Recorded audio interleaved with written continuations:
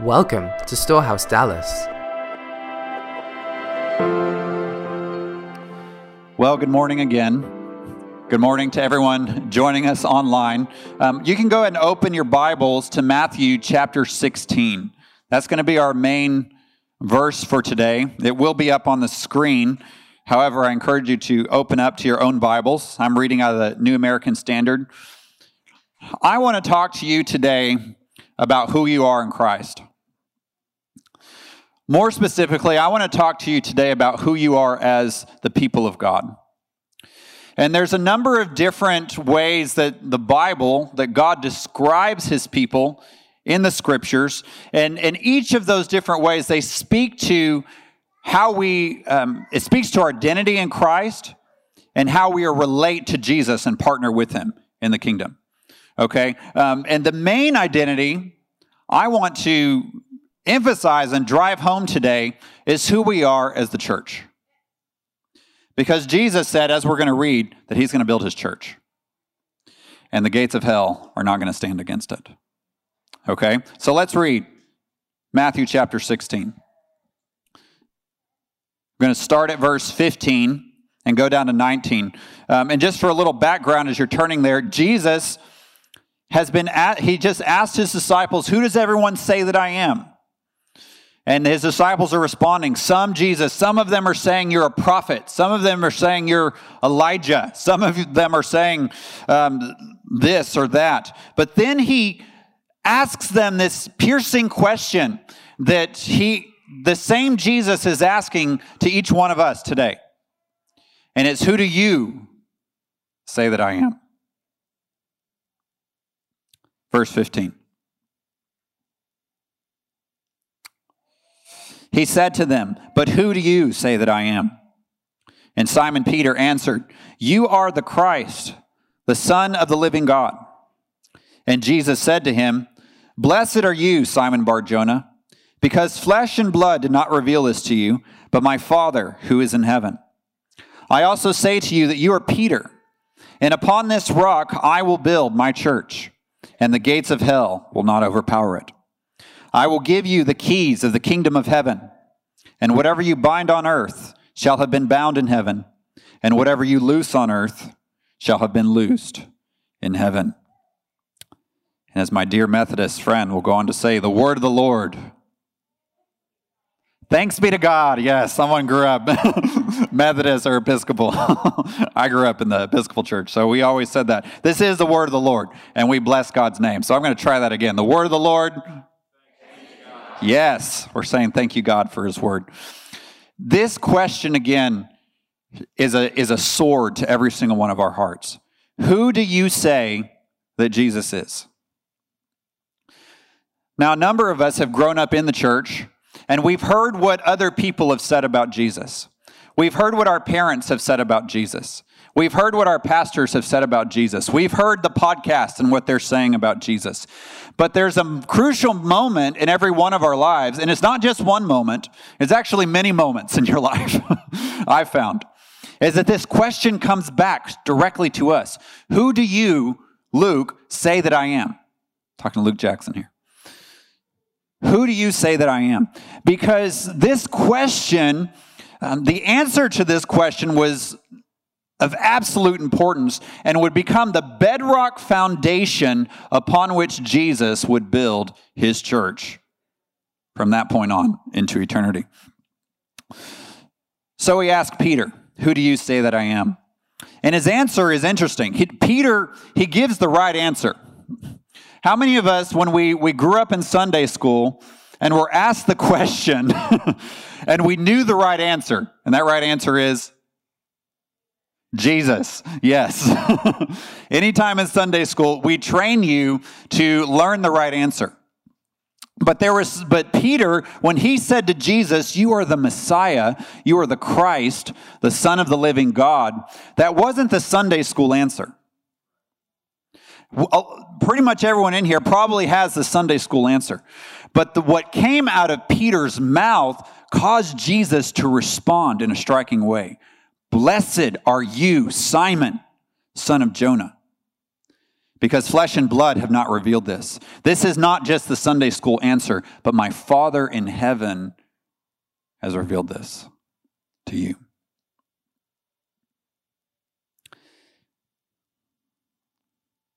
And as Peter had a revelation of who Jesus is, a few things happened. First, Peter got his name changed from Simon to Peter, which means rock, which means stone.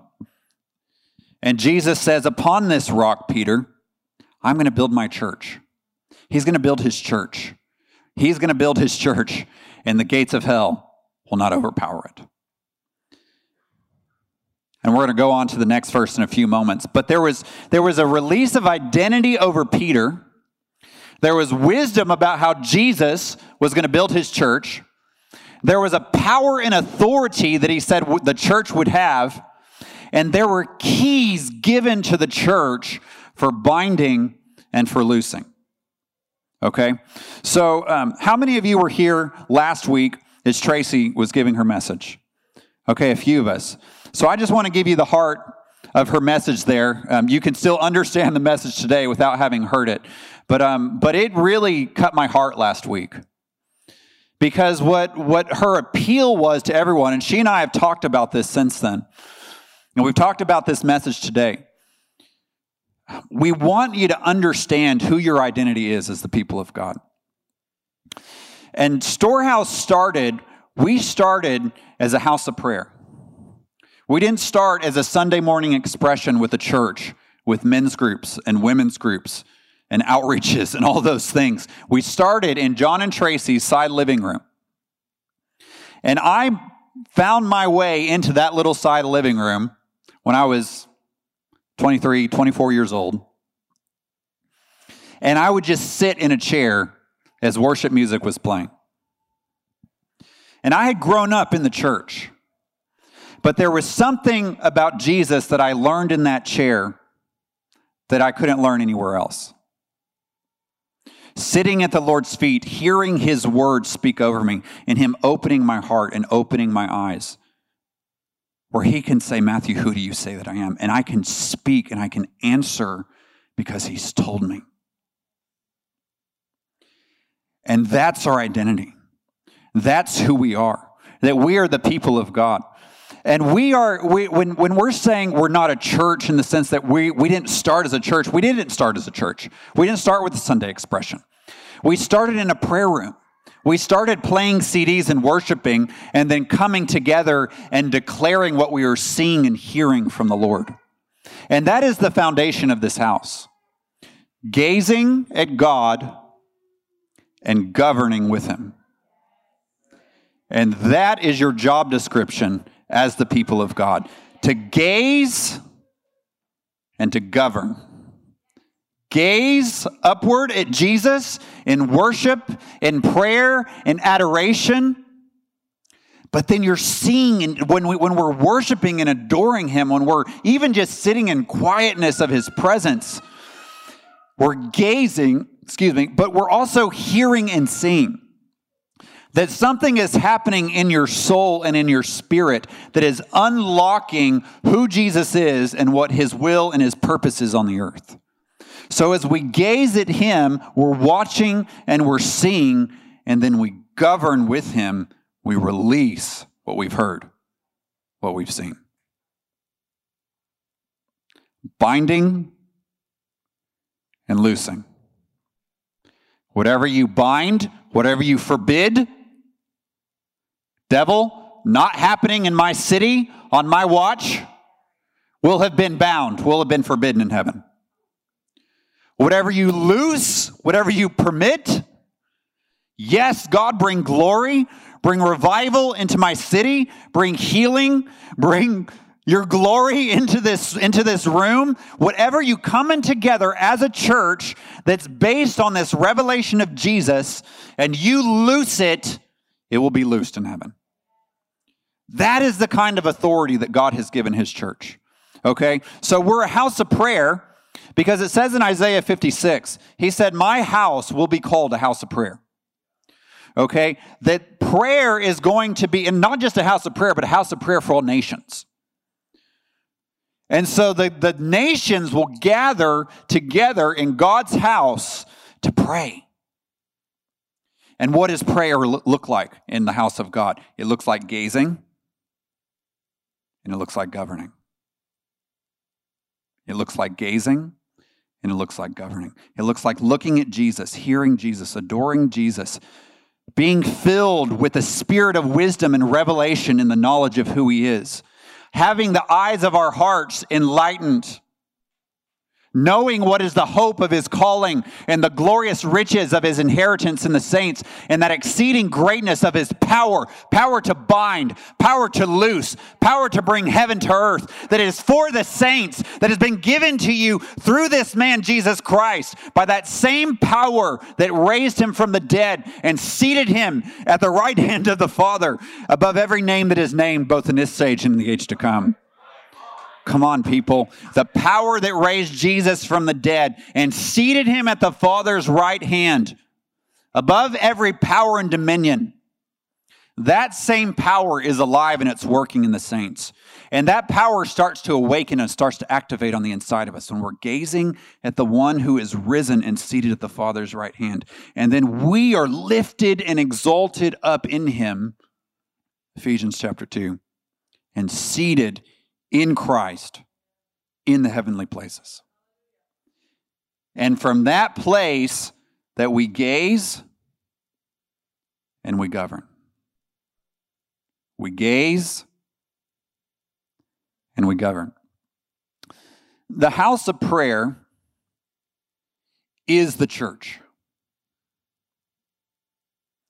The church is called to be the house of prayer. And so when we say we are a house of prayer, we're not a church, we're not a church in the sense that we're not an American church that's here just to play church. Okay? We're not here to just come Sundays, do a nice baby dedication, take a photo, go back to work and get beat to death by the enemy and see the world go to hell and just say, God, when are you going to come rapture us out of this thing? That is not what we are. That is not who you are. And that's not the kind of church that Jesus died for. That's not the kind of church that Jesus raised up and seated in him in the heavenly realms. Amen? He died for a church that would be the temple of the living God. He died for a church that would have the Spirit of God dwelling on the inside of them, and that resurrection life and power and that governmental authority. What do I mean? The kingdom, the power to bring heaven to earth. That's what governmental authority means. That God's government, God's will, God's power comes down into the earth through the saints. This honor have all the saints. Psalm 149. So, there's a lot more happening here than what we see with our eyes. And we've got to learn to start getting our hearts unlocked by the spirit of wisdom and revelation. And that comes through gazing. That comes when we come and worship in here for that first however long, 45 minutes to an hour. Some of you are like, wow, y'all really worship a long time. Because we're unlocking hearts and we're gazing at God, at God, at God. And our understanding is flooded with light. And we start gaining the knowledge of his will. And we start getting transformed. We start getting freed of that bondage and that oppression because we're gazing. But it's also lifting us up into that realm of governing. My house will be called a house of prayer for all nations. The book of Revelation gives us a picture of this. Revelation chapter 4 and 5, John is taken up in the Spirit into this marvelous, glorious worship scene. I mean, we've got 4 living creatures with eyes all around them. We've got 24 elders robed and seated and crowned. We've got an innumerable amount of angels and the saints that have gone on before us. In the heavenly places, on that big giant crystal sea, Revelation 4 and 5, and the Father is seated on his throne. And I tell you that God wanted to give John and God wanted to give the church a vision of his government, of his beauty in the context of a book that unfolds the greatest trouble that the earth has ever seen. God is shaking heaven. He is shaking the earth. But he is locking our gaze into the one who is seated on his throne. He is fixing our eyes on the author and perfecter of our faith. And he's empowering us to bring his kingdom on earth. So we see worship and prayer in Revelation chapter 4, and these angels are holding these bowls of incense that are full of the prayers of the saints. And so our prayers in here are incense that is mingling with the prayers of the saints in heaven, and it's causing heaven to come down to earth. This is illustrated very powerfully in Revelation chapter 8, where the angel takes the prayers of the saints into an incense thing. We called it a thurible in the Episcopal Church, but I mean just every Christmas. And I was, on the altar team. I was an altar team way long ago. I mean, literally an altar was there. And so, and they were swinging that thing around and incense was going. I mean, you just wanted to pass out. But I learned not to volunteer to be the thurifer. I was like, I think I'll hold the cross at the back of the room. I'll sing in the choir. They stand away on the opposite side of that incense. But it's a picture. What I love about the liturgical churches is they're prophesying what's happening when we pray. What was happening with that incense, that little thurible, is what's happening in our prayers when we worship and pray. And it's going up into heaven. And in Revelation 8, that angel takes those prayers, he fills it with fire, and he throws it down to the earth. Gazing, governing. That's our job. Now, the church, this keys of binding and loosing, this authority to take a weather storm and say, God, not today. When this last storm hit, my wife, we love Joseph Prince, his ministries. We just kind of feed on his. There's a number of our favorites. We love that guy. Anyway, he was doing a worship conference, and we were at that conference when the tornado hit, and actually we would not have known at all that was going on. And so our phones start buzzing. And it's like, okay, these tornadoes are hitting. And I'm just like, God, we're in this stadium. I don't know if anyone on stage knows what's happening right now. So I just start praying Psalm 91. Okay, trouble, all the world's falling apart. Psalm 91. Psalm 91. Psalm 91. Say Psalm 91. There's trouble. The news that there's an attack. There's a weather. Church, what do you say? Very good. You get in that and you declare it. And I start declaring that, and I start praying that. I pray it over the whole room.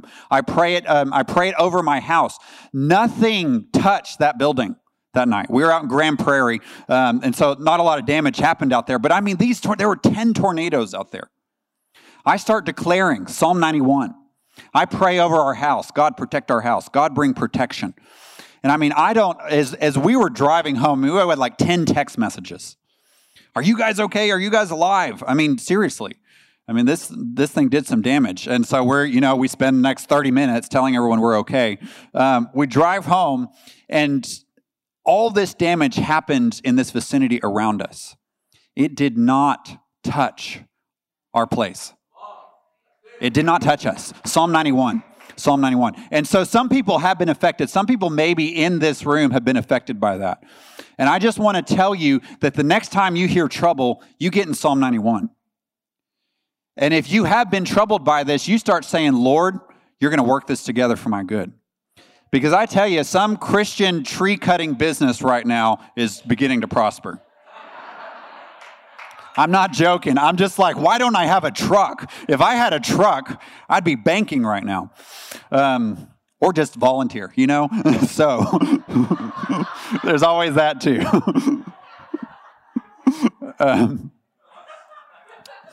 And our power was out for a day, and they said it was going to be out for like 3 days. I was like, okay, so we're like taking our groceries to my wife's work, okay, and so just all of our perishables, but then I'm just like, Lord, it'd be really awesome if this power came back on tonight. That was Monday. That evening, we get home, all of our power is back on. Gazing, governing. Gazing, governing. We have the power to unlock things. And there's power when we come together in one heart and one accord. And we see in Acts chapter 2, this is what was happening. They were gathering and they were waiting. So the appeal, why do we have a prayer room? Why do we have people that are newer here, you see a church with a prayer room. I came back when it was a prayer room before there was any church. And that's really what we are. We're a prayer room now with the church. But we are a prayer room who is a church. But this word church in the Greek is ekklesia. It is not just a Sunday morning expression. It's not just a building. It is God's governing assembly. It is the saints and angels in heaven partnering with the saints on earth to bring God's government. His kingdom come, His will be done on earth as it is in heaven. Why do we have a prayer room? Because we're gazing at God and we're seeing and we're hearing, and then we get the will of the Lord and we're governing and we're releasing His light and His life and His power over our city. I want to share one more testimony, and then I want us to go into this. We're going to do this today. I'm going to have worship team come back up. In fact, worship team, I'll just have you start making your way. One of my favorite stories as far as what we've done here as a house of prayer, who is a church, who is a house of prayer. And I want to emphasize that because as a house of prayer, we're calling the church, the whole church, into her identity. We're calling her into her role as a house of prayer. We're calling her into her role as kings and priests, who gaze as priests and who govern as kings. But one of my favorite stories is when a few years ago, 2012, I think it was, we were praying. Some of you are probably familiar with this story, but we had Dallas was hosting the Super Bowl, and when the Super Bowl comes in, statistically, the sex trafficking just skyrockets. I mean, by like the tens of thousands of women and children that are trafficked into the city, and statistically, that number does not go back down. The Super Bowl comes in, and that thing stays up. And so we were partnering with churches. We're partnering with other houses of prayer that don't have a church expression, or a Sunday expression, or where they just meet to pray, though they are the church. But we're partnering with Traffic 911 and anti-trafficking ministries. I mean, we just call to the wall here. We start opening up this prayer room, and we start saying, God, not in our city. Not on our watch. And we worship, we come in the presence of our enemies, raising hallelujah, but then we come down back to earth and we're saying, not today, Satan. Not in Dallas, Texas today. And there was a dream, before the dream, that's just the city was covered in ice. Covered in ice. I actually couldn't even make it to the prayer meeting. I had to pray at home. Almost got in a wreck, like pulling out of my driveway. I'm praying at home today. But I realized for the whole week, the whole city was shut down with ice. And we are in communication with these sex trafficking, anti-sex trafficking organizations.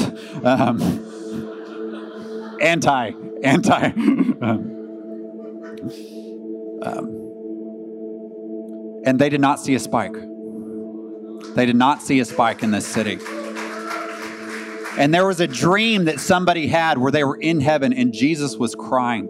And out of his eyes were coming ice cubes. And they were coming into his hand. And Jesus says, this is my just ice. My justice is being released in the earth. Beloved, this binding and loosing, this governing comes from a place of gazing. Jesus says, Peter, on this rock, I will build my church. The one that had a revelation, not by human flesh and blood, but by my Father in heaven. And how did Peter get that revelation? He walked close with Jesus. He sat and listened to Jesus. He sat at his feet and he heard his words. He walked with him. He followed him. When he didn't understand something, he asked questions. When everybody else left because Jesus was too weird or too intense or too offensive, Peter said, Jesus, I can't go anywhere. You have the words of life. And he began eating those words of life by continuing to be in that presence of gazing at Jesus. And then the Father, not flesh and blood, but the Father revealed this. This is the Son of the living God. This is the Messiah. This is the one we've been waiting for. And Peter was ready to follow him.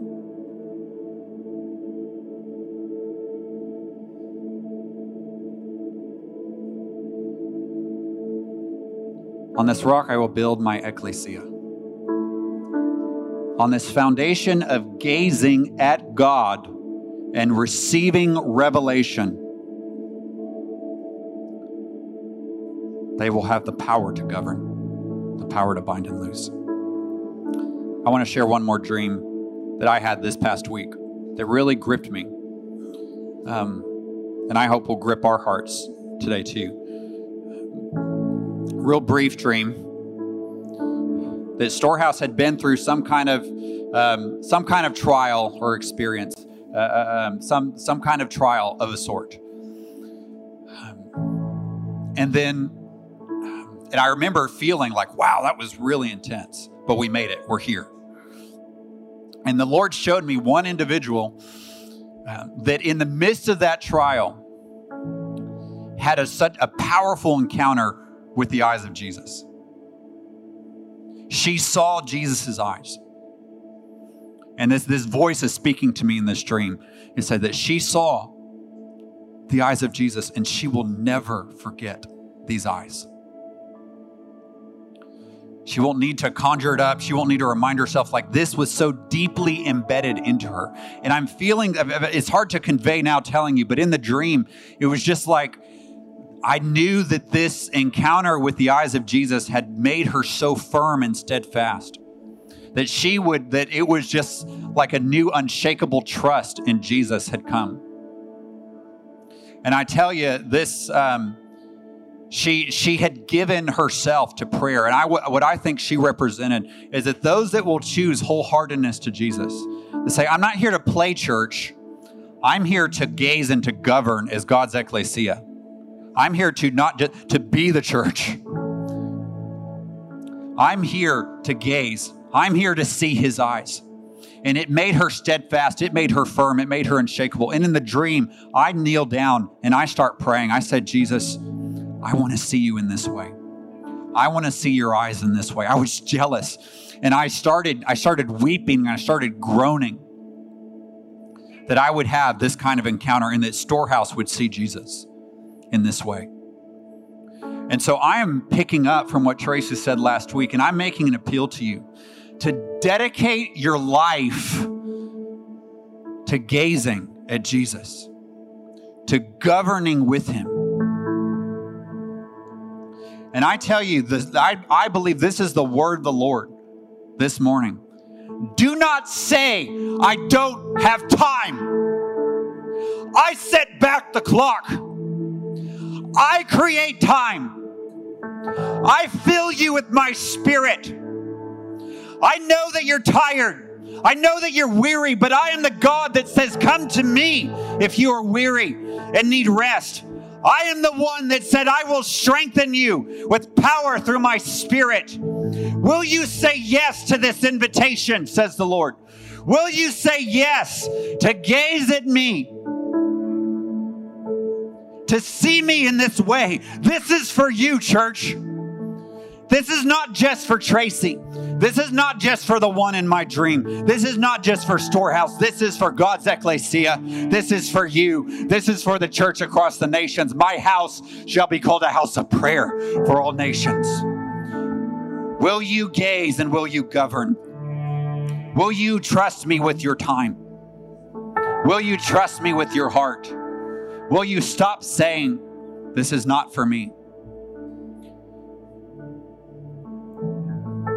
It's going to look different for each of us in our individual lives. But I'm appealing to you today to say, Jesus, I want to gaze and I want to govern. What does this look like for my life? What does this look like for my family? So I'm going to have us stand right now.